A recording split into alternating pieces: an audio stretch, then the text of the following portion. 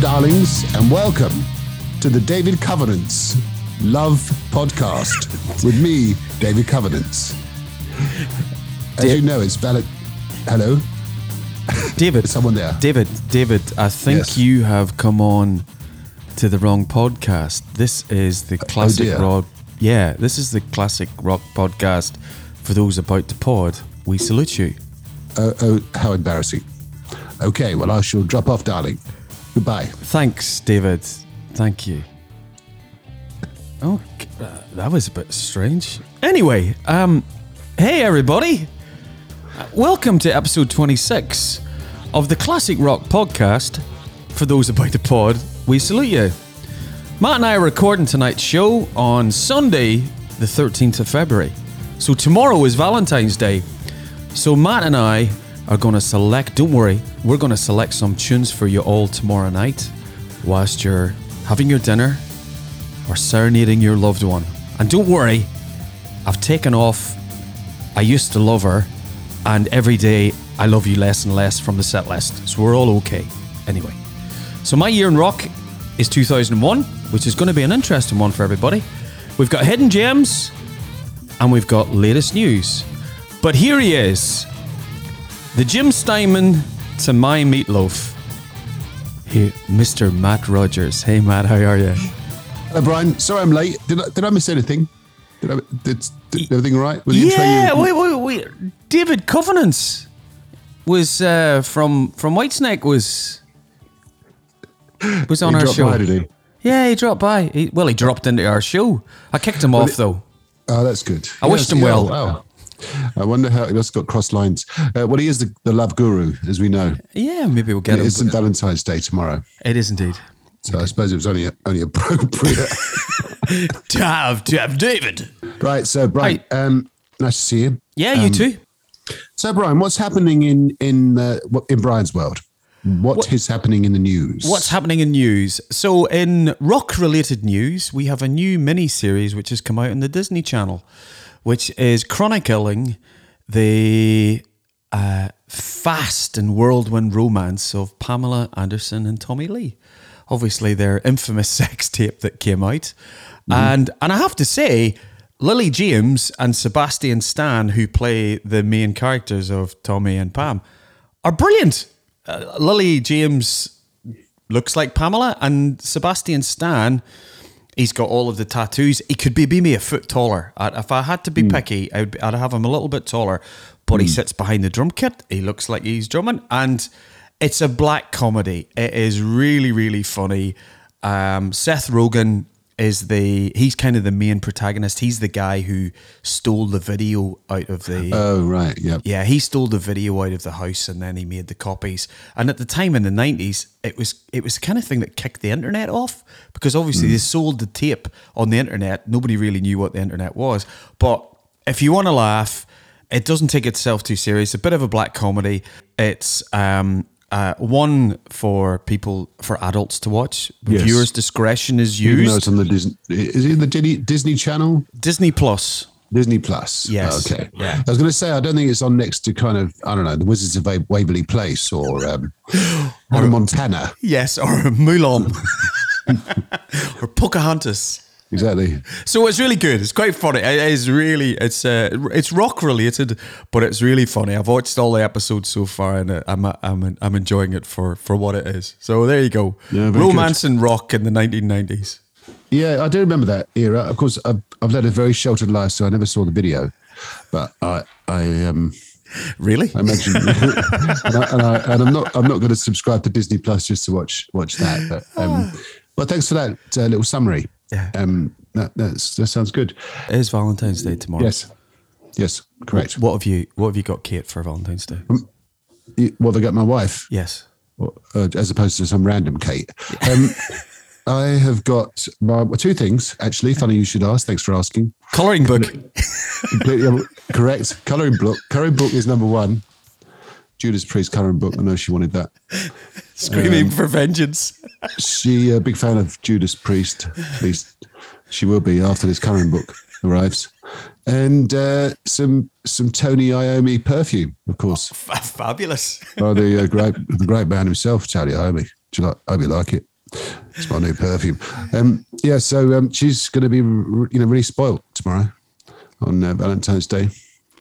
New colouring book and some new fragrance. Yeah. Do you know what? I don't even know whether it's sort of male or female fragrance. I think it's a bit like Calvin Klein. It's sort of androgynous, unisex. But I'm looking forward to it. I hope she likes it. Well, and if she doesn't like it, then she can just give it to you as a present instead. Well, exactly. Yeah, exactly. Which is probably your plan all along.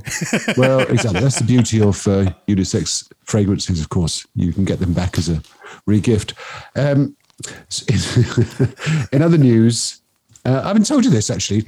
So do you remember about, 3 or 4 episodes ago, we were talking about Paul McCartney versus Lemmy. Do you remember that debate? I'm trying to forget it. I dropped a bomb on that, didn't I? No. You're entitled to your opinion. And, a friend of mine contacted me, Richard, and he said, I was listening to your podcast in the bath. I thought, that's too much information. And I was quite interested in the part about Paul McCartney's guitar being auctioned. And the reason being that he was at a station in Kent, England, a railway station. Yeah, that is. He's waiting in the queue to get a coffee. You know, those little booths in railway station platforms. And who should stand behind him but the great Paul McCartney? Oh man! And just queuing up for a coffee, just like you and me. And my friends struck up via the proprietor of the coffee stall. That's a real word, proprietor. He introduced my friend to Paul McCartney. Richard, meet Paul. Paul, meet Richard. And my friend, cool as a cucumber, started talking about football and found out that Paul McCartney was from a family of Evertonians, Everton Football Club. And I thought that's quite amazing. He said it was quite surreal to meet a Beatle just, randomly. So if anyone's listening, I thought it was great. And if anyone's listening to this podcast, any of the 12 listeners that listen, if you've met someone from music royalty, rock royalty, in a strange, surreal situation, please let us know via @FTAT Pod or on Facebook, of course. Excellent. I thought you'd appreciate that because you're you're obviously more of a Lemmy fan than a Paul McCartney fan, but absolutely yes. Even so, bumping into Paul McCartney, I think my legs would go to jelly. I think basically, let alone talk about football. Yeah. Apparently he's a very chilled guy, very down to earth, very normal, which is lovely, of course. So that was that. In other news, Brian, there's been another rock feud. No sooner had David Lee Roth and Paul Stanley called a truce as Eddie Vedder and Nikki Sixx from Motley Crue have fallen out.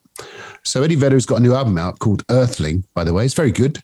Maybe that's connected with this feud. But he was being interviewed, and he felt the need to tell the interviewer that he despised Motley Crue back in the 80s. And this was jumped upon by Nikki Sixx and called Pearl Jam the most boring band in the world.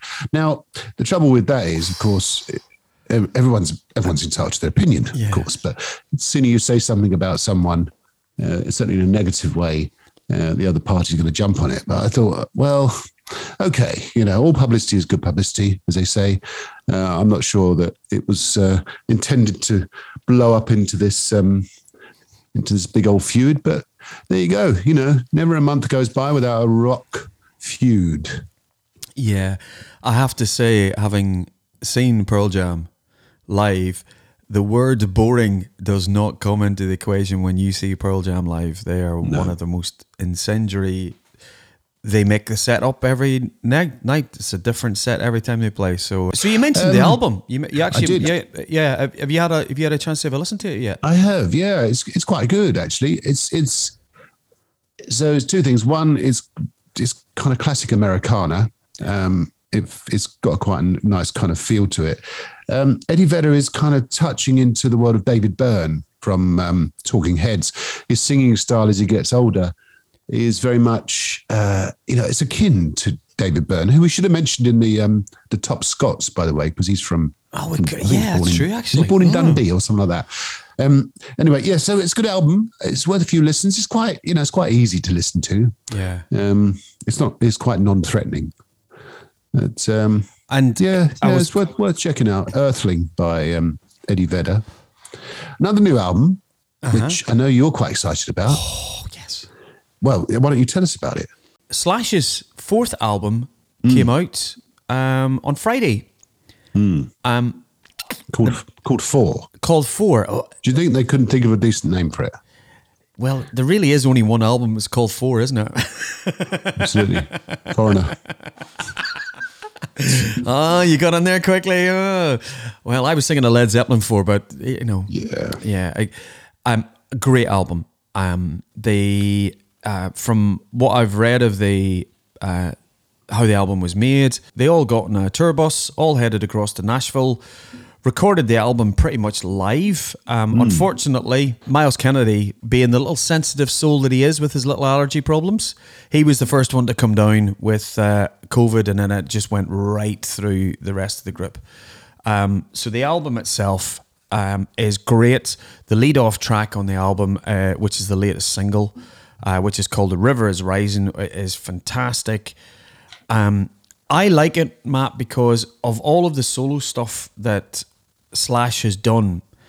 There's a greasiness to Appetite for Destruction. You know the way there's the punk elements of Appetite, and you've got the melodic sides of it. This is the first album I've heard where Slash, as a songwriter, all of those elements come back in, and Myles is singing fantastically. My favourite track on the album so far is Fill My World. It's very much in the Sweet Child of Mine vein, that sort of hypnotic riff. And Myles, his vocal sounds like Steve Perry in parts. So I've listened to the album for 2 days now, non-stop. It is the best Slash solo album that I've heard. And I would say it's the best Slash piece of work that he's done since Appetite for Destruction. I think it's a fantastic piece of work. I love it. Yeah. Contender for album of the year already. Very much, and King's X album hasn't come out yet, so no, well, there you go. So album number 2 in the albums of the year then. I do agree. I have listened to it.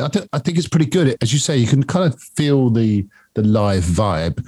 Myles Kennedy's vocals are quite low in the mix, or lower than you would think normally. As I was listening to it today, I was thinking how Slash comes up with all these riffs, and they're all good. Yeah. You'd think after a career with Guns N' Roses and then Slash's Snake Pit and 4 solo albums that the riffs might start to run dry, but not a bit of it. He's just really, really on form, and hitting his peak. Well, not his peak, but certainly maintaining his peak. As you say, one of the best Slash albums for a while. Yeah. And of course, Myles Kennedy, I mean, again, staggering how he sort of maintains his level of quality from Alter Bridge and his solo career, and just amazing. I have to give a shout out as well too to the other 3 guys in the band. Todd Cairns, Brent Fitch, who been the mainstays, and the Conspirators themselves have been together for 10 years. And Frank, the rhythm player, he's Sidoris. Yeah. So absolutely. Check out the album, everybody. I'll put 3 or 4 tracks on the playlist. It's a great album and an early contender for album of the year, as you say. So there you go. Indeed. So that was the news, an eclectic mix as usual. So last time, Brian, you sent me in my year in rock, the year 2001. Very important year for me personally. My younger daughter was born. Olivia was born in 2001. Hello, Olivia. Hello, Olivia. Or should I say, hello, Olivia? It was a good. I didn't go to any gigs that year. I checked actually. I didn't go to one gig in 2001. Understandably, I suppose, with having 2 young children running around. But she's coming up to her 21st birthday. So there you go. 21 years ago, 2001, of course. Album-wise, I was buying albums, and I was inspired by a TV channel. I don't think it exists anymore. Certainly not in the UK. Do you remember a TV channel called Scuzz, Brian? I do. Yeah, I probably got Sky around the first. That was when I got Sky for around the first time. So yeah, it was one of the channels. Yeah, I picked up a lot of inspiration, let's say, from Scuzz. It's a good name, isn't it? Scuzz. I don't know what it means in this context. It seems quite appropriate, but like Kerrang, really. Yes. You know what? Well, actually, Kerrang is the sound of a guitar being kind of, chugged. But anyway, Scuzz, I suppose, is what it is. But anyway, so the first album I'm going to talk about that came out in 2001 was, by the way, the year that you and I met, 2001. Oh, it was indeed. Yes. Yeah. 20 years ago. Have I told the story on the podcast about how we met? How we met? We met at a conference. We used to work for the same company, and I think it was Edinburgh or London. I can't remember now. But anyway, there was a band playing at this conference, and it was one of those. Uh-huh. And they were quite good, weren't they? Kind of like a function band. They were, yes, a functions band. So I was chatting to Brian, because I think you hadn't even joined the company then. I hadn't. I was joining on the Monday. That's right. So we were chatting away, and then Brian disappeared. It was like something out of Back to the Future, because I looked round and then there he was on stage with this band. So they'd taken a little break, and Brian had obviously sweet talked them in the interval to let him get on stage with them. And you did Mustang Sally, from what I remember. Yeah, I did. Quite a decent version of it, from what I recall. And probably one other song. I can't remember what it was now. Addicted to Love by Robert Palmer. No, you got a very good memory. Yeah, I was panicking. I didn't ask to go up and sing. I was coerced into singing. Oh, okay. Well, you did a good job of it anyway. Anyway, we digress. So, the album Weathered by Creed came out in 2001. Now, Creed morphed into Alter Bridge in the early 2000s, and minus Scott Stapp. And they were at their commercial peak then. They were huge in America, Creed. And this album was probably their commercial high point. Some great songs on it. The title track itself, My Sacrifice, One Last Breath is on there. Really, a quality album from a quality band. Yeah, as you say, the album debuted at number one. Is that right? Yeah. Debuted at number one. It was actually the band's second consecutive album to top the chart. So, obviously Human Clay, and so they were right. And as you say, there were 6 singles that came off that album. So it was their Nirvana. Is that what is it? Is that the right word? I don't think so. Okay. Panacea? No, still wrong. That's right. There's Zenith. Zenith, that's it. That's the word you're looking for. Yeah, it's that football team that plays in St. Petersburg, Zenith. That's right. Zenith St. Petersburg, that's right. Yeah. They were big Creed fans, apparently, the whole team. Used to play it on the bus. Absolutely. That's where you got it from, you see. Exactly. Zenith St. Petersburg's favourite album is Weathered by Creed. Moving on, I think we should move on, really. Toxicity by System of a Down. Not Symptom of a Down, Brian, by the way. System of a Down came out in 2001. Now, we talked about their first album on the last podcast, actually. We did. This was, I think, probably marginally better, certainly commercially more successful for them. It featured the excellent Aerials, which has got a very weird video. If you get a chance to see that, very odd, very kind of arty, and quite disturbing.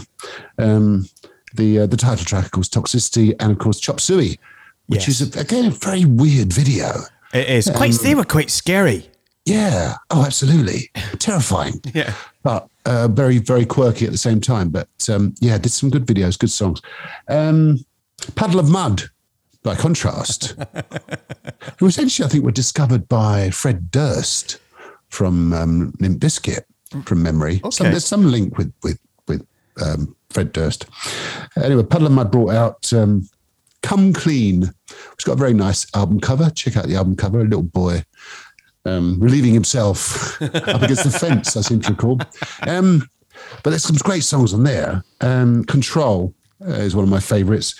The song Blurry was quite a commercial hit. It was, wasn't it? My favourite song on the album, check out a song called Drift and Die. absolute classic. Okay, a song I don't know. I remember the big singles, but that track passed me by, so I'll stick it on the playlist. And a song called "She Hates Me," which if you can find the radio edit, because the album edit is not for the faint-hearted, let's say. Yeah. What else is there? All Killer No Filler by Sum 41 came out again, and you remember that album, Brian? Absolutely brilliant album. Part of that kind of new metal era. I suppose these all were in their own way, but certainly Sum 41, band from Canada, still going. Yeah. Fronted by Derek Wigley, which I always thought was a good name. He was married to Avril Lavigne, wasn't he? He was. The things you remember. Well, that's right. And then he was usurped by Chad Kroeger from Nickelback, who also had an album out this year called Silver Side Up. So it's all linked together. I'm being attacked by one of my cats here. That's the first, isn't it? So where were we? All Killer No Filler, featuring Into Deep and Fat Lip. Again, check out those videos from the old Scuzz days. And I think that was it. I mean, we could go on and on about 2001, but it's a good year all round, I thought. So any memories of 2001 for you, Brian? You must have been to a few gigs. You probably went to see Gary Moore, didn't you? I did. Went to see Gary Moore in Newcastle City Hall. Always a great pleasure to see Gary. I had fantastic balcony seats in Newcastle City Hall. This was the time when Gary was flirting with drum and bass and the blue. You know, he was... but the show that he put on was he'd gone back to blues, so he was in great form. The most interesting gig that I saw in 2001 was in that great rock mecca of Easington Colliery. This is true. You know the way sometimes you see a poster for a band and you go, really? He's playing there? Yeah. So Graham Bonnet and Don Airey played the Rock Garden in Easington Colliery. Wow. And it was mighty fall. It was a pub. It genuinely was a pub club thing. And I got tickets. Luckily enough, got tickets. One of my friends came with me, and it was Don Airey, Graham Bonnet, and then some studio musicians, and they played like a rainbow set. And I just can remember sort of screaming my voice off. Graham Bonnet, as you know, in his prime, Graham was probably one of the greatest vocalists. Time wasn't kind to him from a vocal perspective. I actually think he's sounding great these days. I don't know what's happened. Absolutely. We've seen him a few times, but I think he just had an off night that night. And it was one of those nights, Matt, where the audience was doing a lot of the singing. So when you're doing Since You've Been Gone was basically sung by the audience, but it was a surreal moment to be in the Rock Garden watching two of my iconic musicians effectively play in a pub. It was brilliant. So that was kind of the gig of 2001.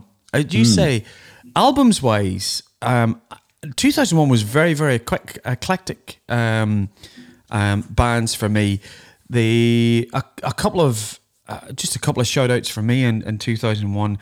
A band called Jimmy Eats World, or Jimmy Eat World. They had an album which came out in 2001. It was the fourth album called Bleed American. Great album. It's kind of that alternate, as you say, it's that Sum 41. It was in that whole power pump emo alternative. It was alternative rock. It's a great album. Tracks like Bleed. There's 4 singles off the album. Bleed America is great. The Middle, Sweetness, 3 tracks, really, really good. American album. Aerosmith brought out an album that year in 2001. It was an album called Just Push Play.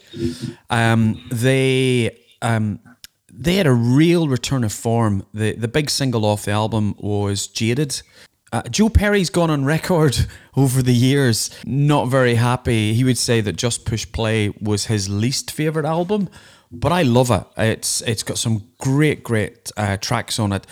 Most of the album was written with a singer-songwriter called Marty Fredriksson, who you and I will know. He was the singer in Stillwater. Oh, really? Yep. So all of the vocals for Stillwater and Almost Famous are recorded by Marty Fredriksson. So Marty has been writing with Aerosmith for all of those years, but it's a good album. I'll stick some tracks on it. And then alternatively, a great album. I have to shout out this album. Everybody will know this band. Again, an American alternative rock band called Semisonic. Oh, yeah. Semisonic brought out, and in fact, it's their last album. It's their most recent album in 2001, which is an album called All About Chemistry. The big album was the album before that, which was Feeling Strangely Fine, which had Closing Time on it. But a really, really, really great power pop alternative rock album, which I loved. The single Chemistry on that album is just...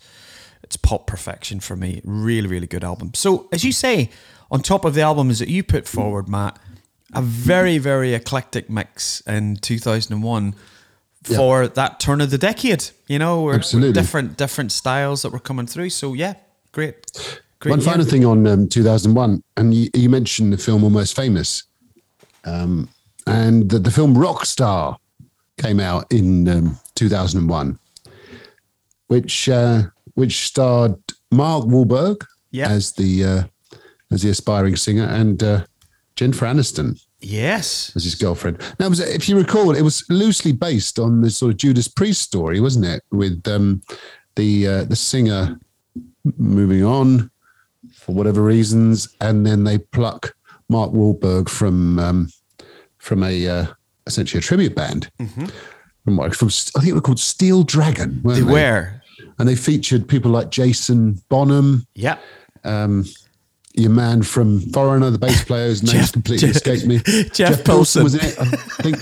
And funny you should mention who sung as the lead singer of Stillwater, but the vocals were taken care of by one Jeff Scott Soto on Rockstar, and also a guy called Miljenko Matijevich, who was the lead singer in Steelheart. That's right. Yeah. Yeah. I know you'd know. See, I know Jeff Scott. I never heard of this guy before, to be honest with you. Yeah. I do remember the film. It's quite a kind of a, you either love it or you hate it, that film. I quite like it. I think I've got the DVD somewhere. I have it as well. It's quite good. Miles Kennedy, the aforementioned Miles Kennedy, of course, makes a cameo appearance at the end as the singer who takes over from Mark Wahlberg, essentially. So there you go. Yeah. We've come back full circle to where we were 2 hours ago. to the great Miles Kennedy. So Miles Kennedy with Slash. Yes. Anyway, that was two. Sorry, go on. I was going to say, so effectively, Miles Kennedy the 20... Niles Kennedy. Miles. No, I said Miles Kennedy. So Miles Kennedy is becoming the 2022's version of Vin Campbell. It's true, actually. We seem to mention him a lot. That's our challenge. He's one of the nicest, most talented, best guitarist, best looking. I hate him. People in rock, isn't he? Yeah. Miles Kennedy, and an all-round nice guy. So that was 2001. Yep. So in the usual fashion, I need to give you a year, young Brian, and I've got one up my sleeve, literally, and that year is 1988. Oh, wow. We're going back to the 80s. Well, I know an album you're going to have that I won't. I know an album you'll choose and that I won't choose. I think you're right. It's a good year. It's a good year in 1988. How old were you in 1988, by the way? And as a second question, how far into your 15-year term at university were you? 1988. Are you ready for this? Mm-hmm. I hadn't gone to university. Really? In 1988, I wasn't. Those 15 years were stretching out in front of you. Had you started packing? Because I remember you started packing 2 years before, didn't you? I would have been packing. I was repacking. You were I was repacking. Repacking, just in case. I was still procrastinating. A degree of procrastination that you did. So I've got 1988. Oh, fantastic. 1988, the height of hair metal. And possibly one of the greatest Doningtons of all time. Well, indeed. Yes, indeed. So that was My Year in Rock. Yeah. Everyone's second favourite feature of the old podcast, of course. So, as it's St. Valentine's Day tomorrow, we thought it would be nice to put together a selection. I'll try to say this in an all provocative and essential way, seductive way.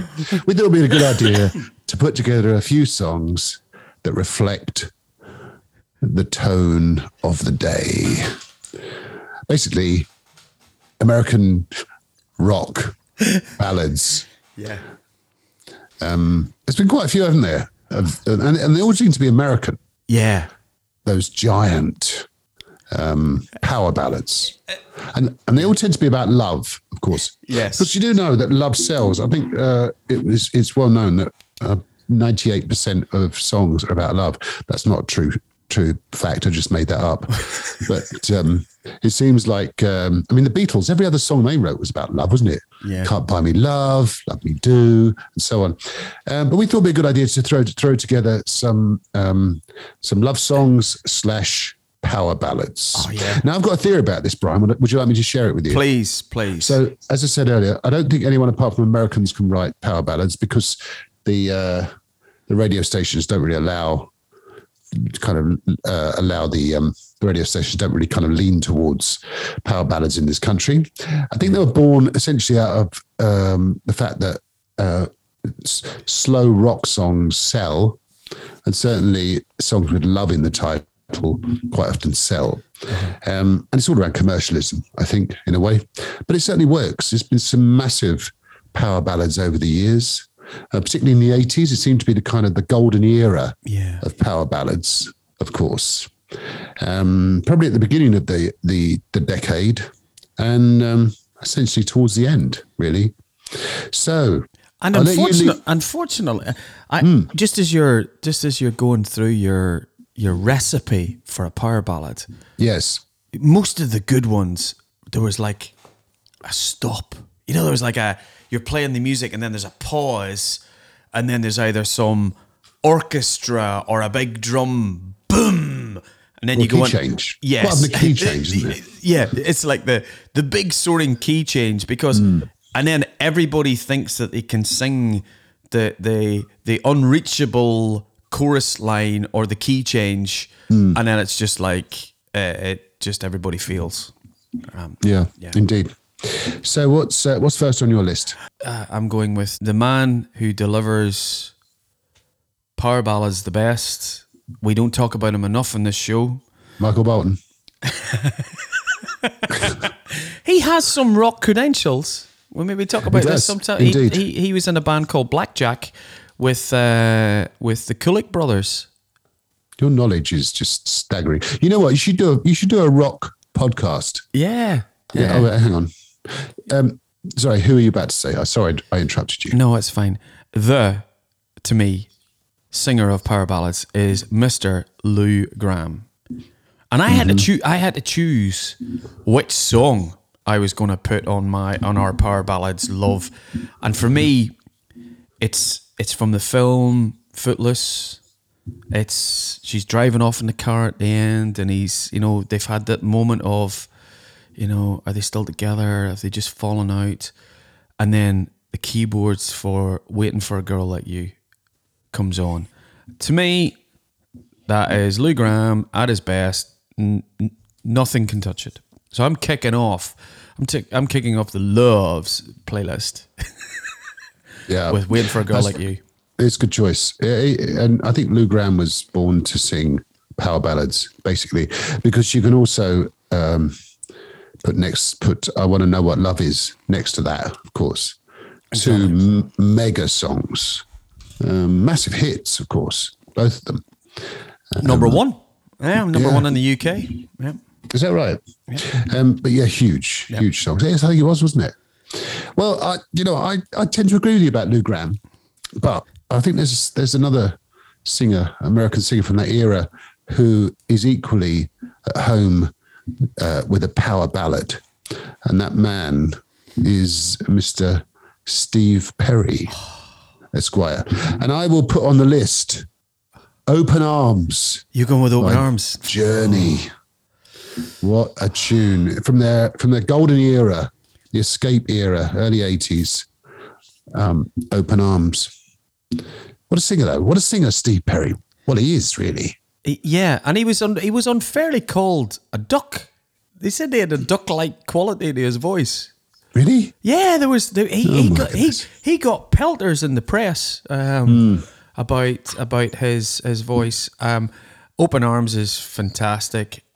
My favourite of the ballads that they do isn't on Escape. It's in the album after that, which is Faithfully. Oh, yeah. Yeah. They did enough right, didn't they? Exactly. Gee. At this moment, our playlist, we've done desserts. It's going to be a good date. Yes, let's leave the details out of it, right? Because you know what how these dates can sometimes end up. Let's tread carefully. Okay. Brian. Who else have we got? Well, again, early 80s, REO Speedwagon were huge. Like Kevin Cronin's hair. Indeed. Or as they were occasionally called, REO Speedwagon. And they did some good songs. They did, apart from their kind of like giant ballads, Take It on the Run, and the song I'm going to mention, Keep On Loving You. They did do some good songs. I think they're one of those bands that's kind of branded as being one of these power ballad bands, but they did some good songs back in the day. But I'm going to go with Keep On Loving You. I think you can't go wrong with that, can you? You can't. Yeah. So you picked of the number one singles that they had in America, you pick Keep On Loving You, and I would go Can't Fight This Feeling. Oh, yeah. You're no romantic at heart, aren't you, Brian? No, I just like a good power ballad. Yeah.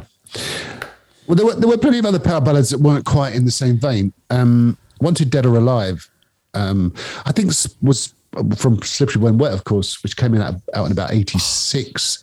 That, I think, probably spawned certainly those types of videos. You remember the videos? Yeah. They were very kind of formulaic, weren't they? Yeah. You had probably black and white. You had rain coming down a window pane somewhere, like a tour bus or something. You had cut with a bit of live footage in slow motion. Everyone was a bit sweaty. The crowd were going crazy. And then that was sort of then used quite regularly, that kind of whole sort of formula. I remember Every Rose As Its Thorn by Poison. I think it was in the same vein. Yeah. And of course, GNR, Guns N' Roses, put out slightly later, more early 90s, Patience. And certainly that had that kind of black and white sort of feel to it, didn't it? I thought you were going to go with Welcome to the Jungle. No, I wouldn't call that a power ballad, particularly. But November Rain was in a similar vein. I keep saying that. And then Skid Row had a mega song, I Remember You, which is the next one on my list. Okay. Do you remember that song? I do indeed. Yeah. Sebastian Bach at his finest. Great singer. Yeah. Was a good singer. I don't think Skid Row have been quite the same since he left. I know it's unlikely for him to return. They don't seem to be the best of friends these days, but they did do some great songs. But I Remember You from Skid Row, absolutely top-notch song. Yeah. That sound effect in the back. The sound effect in the background was my dog, by the way, just shaking its tail feather. It's like, welcome to Dr. Doolittle's rock podcast. I know. It's like that in my house. I open the teapot sometime and out flutters a bird and squirrel pops out of the tea caddy. Oh, man. It is, honestly, it's like Snow White's kitchen out here sometimes. Where were we? Sebastian Bach, and I'll remember. Sebastian Bach. Yeah. You remember that song? I do. I remember Sebastian was a handsome chap. He was. His long I remember his long flowing hair. A great band. Skid Row. there is a little bit of a curse, though. However, with the power with the power ballad, curse of the power ballad, because if you can remember, one of the power ballads, we're probably moving into maybe the late 80s, early 90s. Obviously, you would have had More Than Words from Extreme. Yeah. So, the classic black and white video, Candles, Nuno and Gary Sharon singing acoustically, all atmospheric, etc. That's how people will say Extreme, and then you listen to the rest of their album and it's pop, funk, rock, Nuno Bettercore shredding his ass off, So I do think commercially power ballads work for somebody. I'm a massive fan of Mr. Big. Mr. Big are probably one of the most technically brilliant rock bands out there, and everybody will think To Be With You, the big single, the last song in the album. So it comes at a price sometimes. No, it's true. It's very true, actually. For years, I didn't really pay much attention to Mr. Big because of that very reason. I thought To Be With You was a bit, lightweight.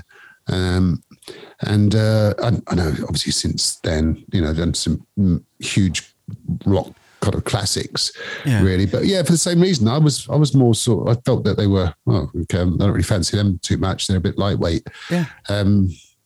Something you couldn't say about Damn Yankees. And the next, see a little segue there. Fabulous. Seamless. So, Damn Yankees were what were they, Brian? What would you call Damn Yankees? They were supergroup. Exactly. Thank you. I just wanted you to say that. Super. And I'm going to put on the list High Enough. That's impossible to sing, that. Well, then don't try. I won't bother. I won't. If something's too difficult to sing, then don't bother, Brian. That's all I can say. Well, it's a great song, isn't it? And it's still done by Night Ranger in their set, which I think is quite nice. Nice kind of recognition of Jack Blade's past. But yeah, High Enough. I'm really basically doing the whole of the Rock of Ages soundtrack now. Because there are some great ballads on there, of course. And we haven't, we should give a shout out. Props. You said props then, didn't you? I know. That was for the kids. That was for how are the kids doing, by the way? Kids are doing okay. Right? Kids are all right. I haven't heard from them much lately. No. They're doing all right. Yeah, it's half term. Right. It's half term. It's half term, of course. That's why I haven't heard from the kids. Yeah. So we let's stay with props. The kids. Yeah, props. Yeah, We've got to give props for who? For DC. Who? DC. David Covenants. David Covenants. Is he back again? David Covenants. We have to give David. We have to give Whitesnake. Oh my goodness. Well, yeah, true. Well, he said that it was mainly American dominated, but of course, Whitesnake are up there with the best in terms of their power ballads, aren't they? I bet you there are people in America and there are people around the world who will will see the videos for all of the 1987 album, and they will just go, "It's an American band. They sound American. Here I Go Again." That version, they will probably say, it was written with Bernie Marsden, and they'll go, "Oh, is he an outside writer?" That's right. So that was, Is This Love has got to go on the list. Oh yeah, absolutely. Yeah, and by the same token, I would probably put Def Leppard in the same mold, because again, very much got that kind of commercial, certainly that kind of Hysteria era sound. But before then, bringing on the Heartbreak, of course, is I suppose an early power ballad for them. But Love Bites, of course, which apparently is Joe Elliott's mum and dad's favourite ever song, or at least his mum's favourite song. I think it's quite nice. It is a great song. We haven't talked about a song by an American singer called Richard Marx, and that song is Right Here Waiting. And the reason I want to just mention that song, not only is it a good song, but my wife and I were recently, this is quite a funny story, she won't mind me telling you. We were recently having lunch, and we were on a little break for a weekend. That was last weekend. Went to Gran Canaria, and we're in this bar having lunch, and they were playing music. and this song came on right here waiting. And my wife said, "Oh, this is good. Who's this? This is Richard Clayderman, isn't it?" I said, "No, it's not Richard Clayderman. It's Richard Marx." "Well, who was Richard Clayderman then?" So I told her, reminded her who Richard Clayderman was. I love Richard Marx. He does some good songs. I love Richard Marx.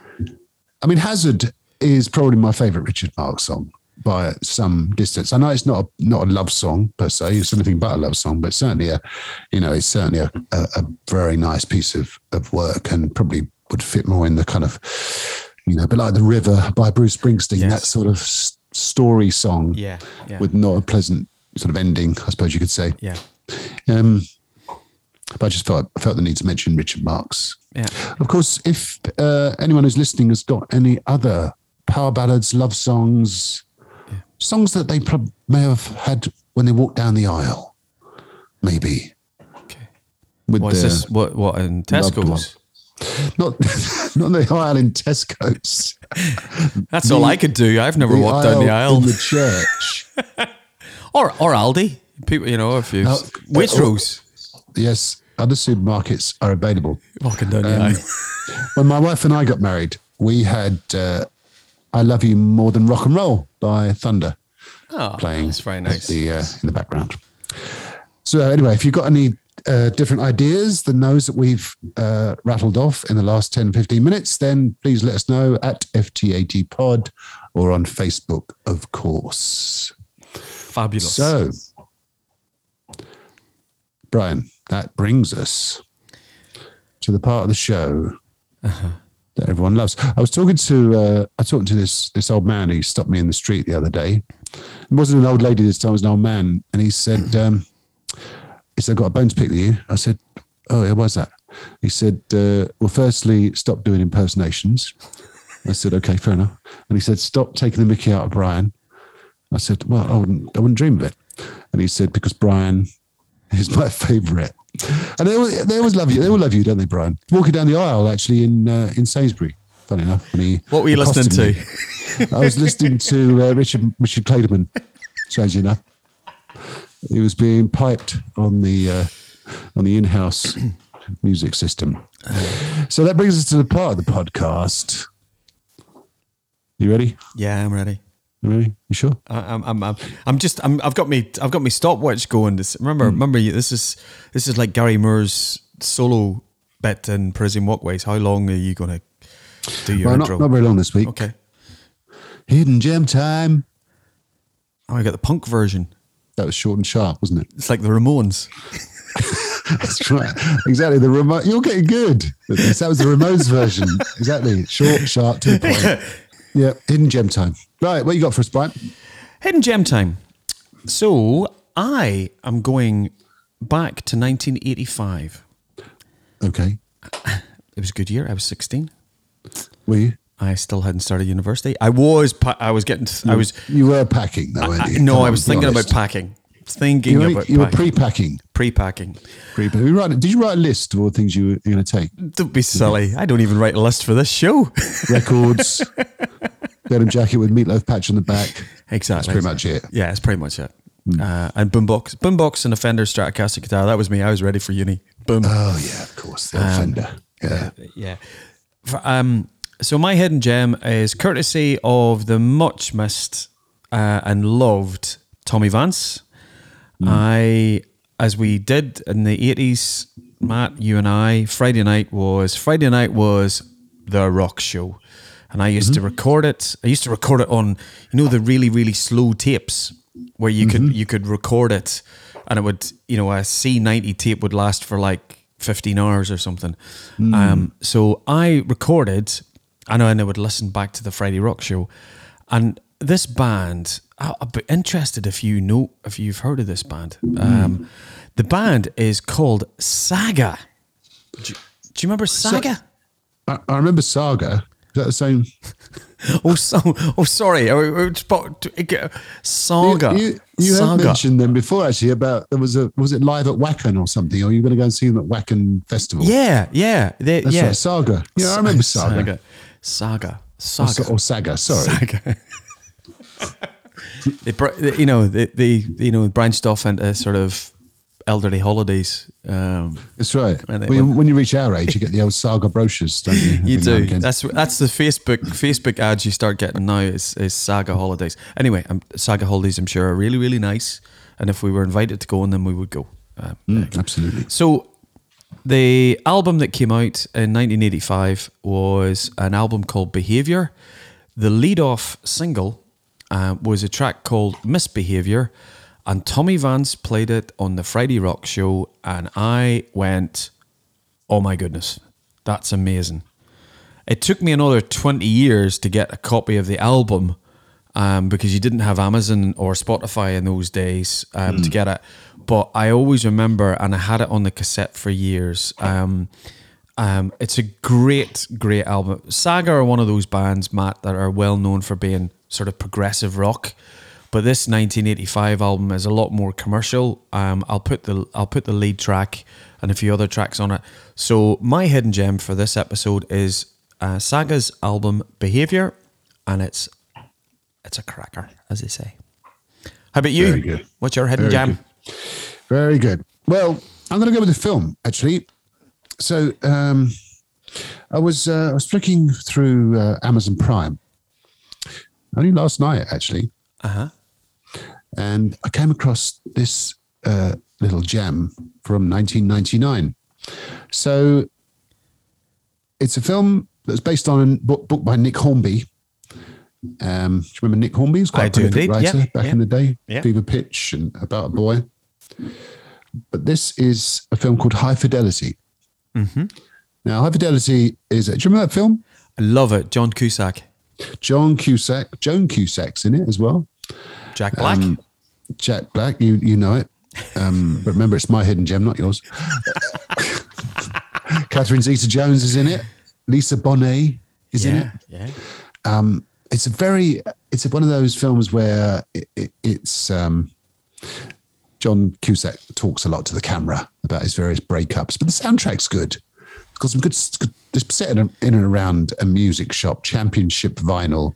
Yeah. And they're very snooty about who they serve, and they basically turn people away if they don't like the look of them, which I think is not probably the best business model ever. But it's a good film. It's a good film. So it's very much of its time. Yeah. But as you say, Jack Black's in it, Joan Cusack in it, of course, who a few years later were, of course, coupled together in School of Rock. We touched upon that film many times. I watched that again recently. So my hidden gem this time is High Fidelity, the film from 1999. Fabulous. And I have the actual album for that. And it's... Oh, really? I have... The actual album? I have the CD of the soundtrack. Okay. Yeah, it's good, isn't it? It's good stuff on it. It is. It's a bit... it's alternative. You know, there's a lot of good stuff on it. Yeah. I love it as a film. Yeah, it's a good film. Yeah. Fabulous. Well worth a watch. So, I think that's it, isn't it, Brian? I think that's episode 26, our Valentine's special. Valentine's Day Massacre. Valentine's Day special. Yeah, and we didn't mention Motorhead at all. No. It's strange that, isn't it? Yeah. They was there a song they did? Was it the Valentine's Massacre with Girls' School? Yeah, it wasn't a song though. It was the Girls' School did a version of Bomber. And I think Motorhead did a version of Demolition. Right. And of course they did Please Don't Touch, the old... Is it Johnny Kidd and the Pirates song? I could be wrong with that. I'll go with that. So no, they didn't actually do a song called St. Valentine's Day Massacre. I think it was released around this time in 1981, I think. You put me on the spot now, Brian. But do you know what a recovery and what a recollection of 1981. Yeah, I do remember it quite well. And they appeared on Top of the Pops doing Please Don't Touch, of course, all dressed in their gangster outfits. Yeah, but we digress. No, Motorhead didn't really do many love songs. I remember Love Like a Reptile, which is on the Ace of Spades album, of course. But I think that's dealing with another sort of subject matter altogether. I think so. And on that bombshell, I think we should bomber shell. On that bomber shell, let's bring this evening's show to a climax. Careful.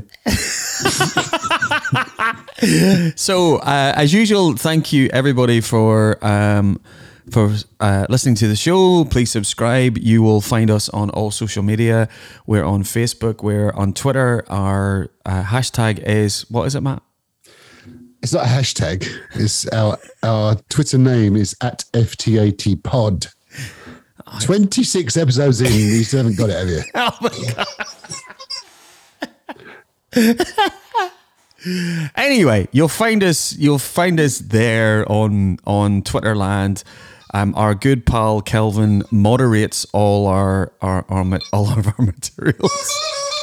You're gonna have to deal with this bit yourself. No. I'm keeping this in. It's keeping it in. We're keeping it in. Honestly. Sound effects, dog toys in the background. Dog toys. Thanks for everyone for listening. Have a lovely St. Valentine's Day with your loved one. Take care. Yeah, Be safe. see everybody. Cheers. Bye. Bye. See you next time. For those about to pod, We Salute You is a Maley Rogers media production.